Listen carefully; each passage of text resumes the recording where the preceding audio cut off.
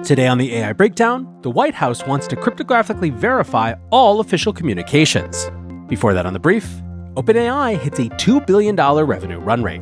The AI Breakdown is a daily podcast and video about the most important news and discussions in AI. Go to breakdown.network for more information about our YouTube, our Discord, and our newsletter. Welcome back to the AI Breakdown Brief, all the AI headline news you need in around 5 minutes. One of the questions after Sam Altman was fired and then rehired was whether it would impact the company's ability to sell into the enterprise. Think about it. If the company was subject to these sort of disruptions, would big enterprise or business buyers think to themselves, maybe I should go with someone else? Well, apparently those concerns were a little bit overblown, because in December, according to the Financial Times, OpenAI hit a $2 billion revenue run rate. That is up significantly from just a couple months earlier and makes the company one of the fastest growing in history. Now, on the one hand, there is no shortage of companies who are competing for the big enterprise AI model space. But at the same time, right now, it feels to me like we are very much in the phase of the market development where the amount of new capital coming into the space, in other words, the amount of new demand, is significantly bigger than any sort of competition between the existing labs. i.e., it's a time when all of the very small handful of companies that are offering these sort of tools to the enterprise is likely to do very, very well. Now, of course, lots of people have pointed out just how remarkable this is in the context of Silicon Valley and point out that its revenue is growing much faster than previous companies like Amazon, Google, or Meta. Now, one of the ways that OpenAI makes money is through its partnership with Microsoft, although frankly, it makes a lot more money when enterprises go direct, as Microsoft keeps a much bigger cut when enterprise buyers work through Azure. Last week, Azure announced a set of new offerings all based on OpenAI technology, including the Assistance API, new text-to-speech capabilities, updated models for GPT-4 Turbo and GPT 3.5 Turbo, new embeddings models, and updates to the fine-tuning API. Basically, this is bringing Azure-offered versions of OpenAI services into parity with OpenAI direct services. The relationship between Microsoft and OpenAI continues to be one of the fascinating updates and developments of this AI space, with a big element of both friend and frenemy in how it plays out. One other interesting little Microsoft update, apparently they are testing a new super resolution AI upscaling tool for gamers. The feature would increase the video and image quality for supported games and do so theoretically without sacrificing playing quality. Upscaling is actually becoming a very important use case for AI very early, as you can tell from Magnific and all of these other AI upscaler tools that are coming out as standalone startups, as well as the way that upscalers are coming to Midjourney, DALL-E 3, and other tools like that as a core feature. Now, one last headline referencing Microsoft. Yesterday, we talked about the company's ad for Copilot in the Super Bowl, and at least from a download standpoint, it seems like people were paying attention. On Apple's App Store on Monday, all 3 of the most downloaded free apps were companies that had advertised heavily during the Super Bowl, those companies being Paramount Plus, Copilot, and Temu. Now, of course, how much that was an initial burst versus how much people will stick around with Copilot will be interesting to see. Moving over to the world of patents. There has been an ongoing discussion from the US Patent and Trademark Office around whether AI-created works could be patented or trademarked. And on Monday, we got a clarification on that, basically saying that inventions that were created with the aid of AI could indeed be patented, but that the important thing about it was that the patent should focus on human contributions, that it couldn't be primarily an AI-created work, because, they said, patents function to incentivize and reward human ingenuity. Patent and Trademark Office Director Kathy Vidal said in a blog post, "The right balance must be struck between awarding patent protection to promote human ingenuity and investment for AI-assisted inventions while not unnecessarily locking up innovation for future developments." Effectively, we are living in the gray area here, and we're just going to keep having to figure it out as it comes along. Now, in a slightly related story, in the copyright lawsuits swirling right now, defendants Stability, Midjourney, and Runway have all hit back with a flurry of filings that are arguing that the case should be thrown out with prejudice. VentureBeat writes, yesterday, lawyers for the defendants Stability AI, Midjourney, Runway, and DeviantArt filed a flurry of new motions, including some to dismiss the case entirely. All the companies sought variously to introduce new evidence to claim that the class action copyright infringement case filed against them last year by a handful of visual artists and photographers should be dropped entirely and dismissed with prejudice. Trying to sum up a very complicated case, VentureBeat writes, in a nutshell, the artists argue in their lawsuits that the AI companies, by scraping the artworks that the artists publicly posted on their websites and other online forums, or obtaining them from research databases, and using them to train AI image generation models that can produce new, highly similar works, is an infringement of their copyright on said original artworks. Continuing, VB writes, The company's new counterargument largely boils down to the fact that the AI models they make or offer are not themselves copyrights of any artwork, but rather reference the artworks to create an entirely new product, image-generating code, and furthermore that the models themselves do not replicate the artist's original work exactly, and not even similarly unless they are explicitly instructed or prompted by users to do so. Furthermore, the companies argue that the artists have not shown any other third parties replicating their work identically using the AI models. Now, on whether these are good arguments, the VentureBeat author makes clear to remind us that they are not a lawyer, but they say, I do think the latest filings from the web and AI companies make a strong case. And that's broadly the sentiment that I've seen on Twitter/X as well. Now, again, this is just the next chapter in what is going to be a very ongoing saga, so we will just continue to keep an eye on it. Over from the adoption files, a new study from a college job search site suggests that Gen Z are thinking that AI could be a way for them to get ahead in the workplace. Axios writes AI native Gen Zers are comfortable on the cutting edge. From the survey, a third of this year's seniors and more than half of tech majors said they plan to use generative AI in their careers. Members of Gen Z are more likely to want to learn AI skills than boomers by 1.6x, or Gen X by 1.1x, according to LinkedIn research as well. Said Valerie Capers-Workman, the chief legal officer at Handshake, we're not seeing nervousness among Gen Zers. They see it as an opportunity to be on the cutting edge of a transformational technology. They are actually digging in on AI, she said. The most important headline is they are hyper-aware that it is mission critical for them to be able to have the best opportunities in the employment space. Globally, a LinkedIn survey found that 48% of Gen Zers and 52% of millennials, quote, believe that AI will help move their career forward by providing faster access to knowledge and insights, which will help them be more confident at work. Indeed, what we've seen so far, too, is that one of the places that AI has the biggest impact is with early career professionals who catch up faster to their mid and late career colleagues with the help of generative AI. Now, given how much of AI policy this year is going to be shaped by AI sentiment, I'm always interested to see this type of survey. Couple quick feature and product updates. Adobe and TikTok have announced that TikTok's AI-powered creative assistant is now available within Adobe Express. Writes TechCrunch, with Adobe Express, creators have access to templates, Adobe stock video clips, audio stickers, and an Adobe Express TikTok video creator. With the new Creative Assistant add-on, creators will get access to TikTok insights about trending hashtags and AI-powered tools all within Adobe Express. If, as we've discussed many times on this show, one of the big themes of 2024 is integration, this is a great example of how companies are putting their AI tools directly into a context that is for a specific use case or purpose, in this case, TikTok video creation.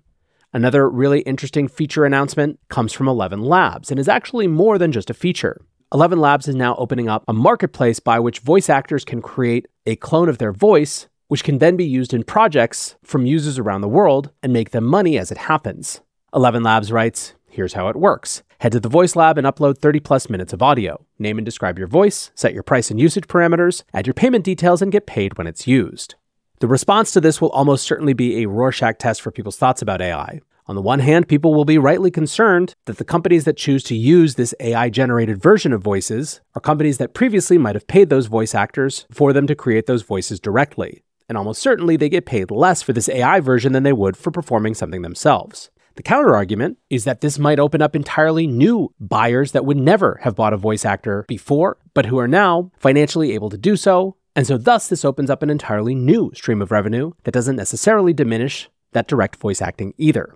Ultimately, of course, this is the type of thing that we will just have to see play out in practice. But from 11 Labs' standpoint, it seems like a pretty cool, interesting, and valuable update that could create some real interesting marketplace network effects around the platform. However, that is going to do it for today's AI Breakdown Brief. Next up, the main AI Breakdown. Welcome back to the AI Breakdown.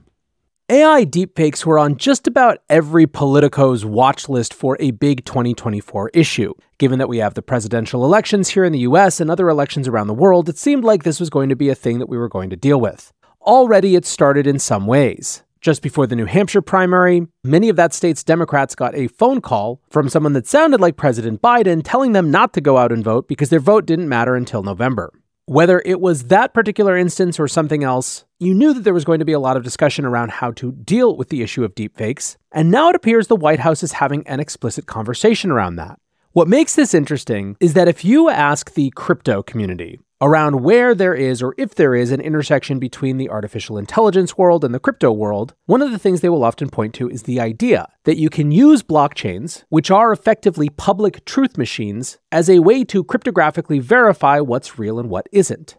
To put it simply for those who haven't spent a ton of time in that world, One way to think about, for example, the blockchain that underlies Bitcoin is just as a shared public ledger that is an agreed upon assessment of who owns what within that system. The whole purpose of the Bitcoin ledger is for people to be able to agree that I own X Bitcoin while you own Y Bitcoin without there having to be an intermediary who says that it's so. The idea then of using some sort of similar approach, although not necessarily exactly the same, to certify when something is real has appealed to a lot of people.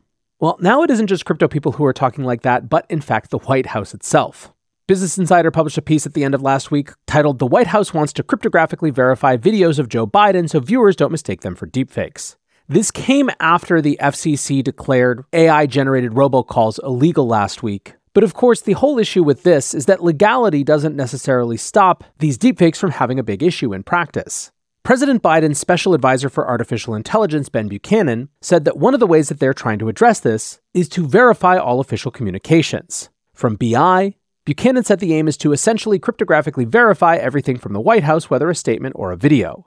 Buchanan pointed out that one of the provisions of the executive order last year had created an AI Safety Institute at the Department of Commerce that had at the core of its mission to create standards for watermarking content to show provenance. Now, this White House effort is apparently separate and more specifically focused on official White House communications. Buchanan said, "This is a case where we recognize the potential for harm. We're trying to get ahead of it."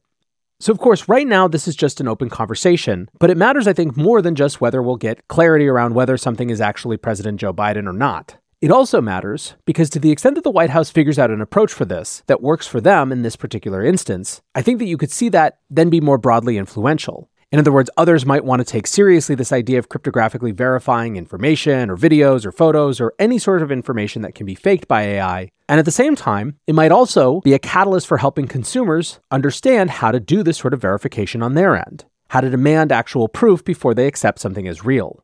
Ultimately, it is going to be a weird melange of consumer expectation shifts, plus new technological approaches, plus, of course, the legal system that nudges us towards a place where we've adapted to the world of deepfakes. But the White House making it an issue certainly increases the speed with which that might happen. Now, the US is, of course, not the only country dealing with these sort of issues. One other really interesting case study in how AI can impact politics is happening over in Pakistan right now. Amjad Masad, the CEO of Replit, tweets, "Cyberpunk moment. Pakistan's ousted/jailed former PM have been using AI to campaign for his party from behind bars and now uses AI to deliver his victory speech." The New York Times coverage of this piece was titled "Imran Khan's Victory Speech from Jail Shows AI's Peril and Promise." So without having to go too deep into the political situation in Pakistan, the former PM Imran Khan has spent basically the entire electoral campaign in jail. Yet in spite of this, he's been using AI to replicate his voice, which was part of a strategy that was deployed by his party to, as the New York Times put it, circumvent a crackdown by the military. The Times goes on Saturday, as official counts showed candidates aligned with his party, PTI winning the most seats in a surprise result that threw the country's political system into chaos, it was Mr. Khan's AI voice that declared victory. For the Times, this is actually an example of how AI can be used to prevent political crackdowns. They write, "As concerns grow about the use of artificial intelligence and its power to mislead, particularly in elections, Mr. Khan's videos offer an example of how AI can work to circumvent suppression." However, as they point out, it still has the net effect of, as Toby Walsh put it, undermining our belief in the things we see and hear. Now, to me, this isn't a particularly compelling line of argument about why a technology is bad. If our entire discourse about any new technology was, well, it can be used for good or bad, so therefore we should be worried about it, we would be worried constantly about every new technology. Technology is, of course, neutral, and that doesn't mean the good or the bad use cases are equivalent, and that is, of course, worth discussing. But not engaging with it, because sometimes it might be used for bad ends, doesn't undermine the good that can be done with it as well. What's more, an angle that I'm surprised I'm not seeing more from the mainstream media coverage of this, is the fact that while the concern around deepfakes is that they undermine people's understanding of what's real and what's fake, in this case, we have an instance where everyone knows that artificial intelligence was used to make these speeches and these videos. Their purpose was not to deceive people into thinking that somehow Imran Khan had access to broadcasts from behind bars, but instead to galvanize a party and a public with a voice of a leader that otherwise would be silenced. I think one could make the argument that that sort of introduction to artificial intelligence will actually increase people's acumen about the technology. In other words, get a chance to understand its power without being deceived by it, but also getting familiar with what it sounds and feels like when receiving a message from it. Now, these issues are very live and ongoing. Another piece from the Washington Post today writes, AI companies agree to limit election deepfakes but fall short of a ban. The Post writes, leading AI companies are planning to sign an accord committing to developing tech to identify, label, and control AI-generated images, videos, and audio recordings that aim to deceive voters ahead of crucial elections in multiple countries this year. The agreement, developed by Google, Microsoft, and Meta, as well as OpenAI, Adobe, and TikTok, however, does not ban deceptive political AI content. Basically, it's an agreement, it sounds like, to try to de-risk this sort of content without banning it entirely. This is, of course, in the spirit of the voluntary pledge that the White House got many AI companies to sign last July, where they, among other things, committed to try and identify and label fake AI content on their platforms. The question, of course, is whether this will be enough or whether there will be continued pressure to put even more stringent requirements on how AI shows up on the distribution channels. Interestingly, basically every part of the world right now is contributing to the AI conversation in some way. The EU continues to proceed with its AI Act, with lawmakers ratifying a recent political deal on the AI Act rules. And over in the UAE, OpenAI's Sam Altman has said that that country could be an AI regulatory testing ground. In a virtual appearance at the World Government Summit yesterday, Altman said, "It's very hard to get all the regulatory ideas right in a vacuum. If there was a contained way that I could give people the future and let them experiment with it and then see what makes sense, what went wrong, what went right, that seems like an interesting experiment. I think for a bunch of reasons, the UAE would be set up to be a leader in the discussions about that." Now, the UAE, of course, is in a very interesting political spot relative to the geopolitics of AI. One company based in that area, G42, for example, has been at the epicenter of the battle between Washington and Beijing, and just yesterday told Bloomberg that the company is scaling back its presence in China in an effort to appease scrutiny from DC. So whether it intentionally wants to be this sort of sandbox for AI regulation, or whether it just happens to become a geopolitical staging ground, it does seem like the Emirates are going to have an interesting role to play.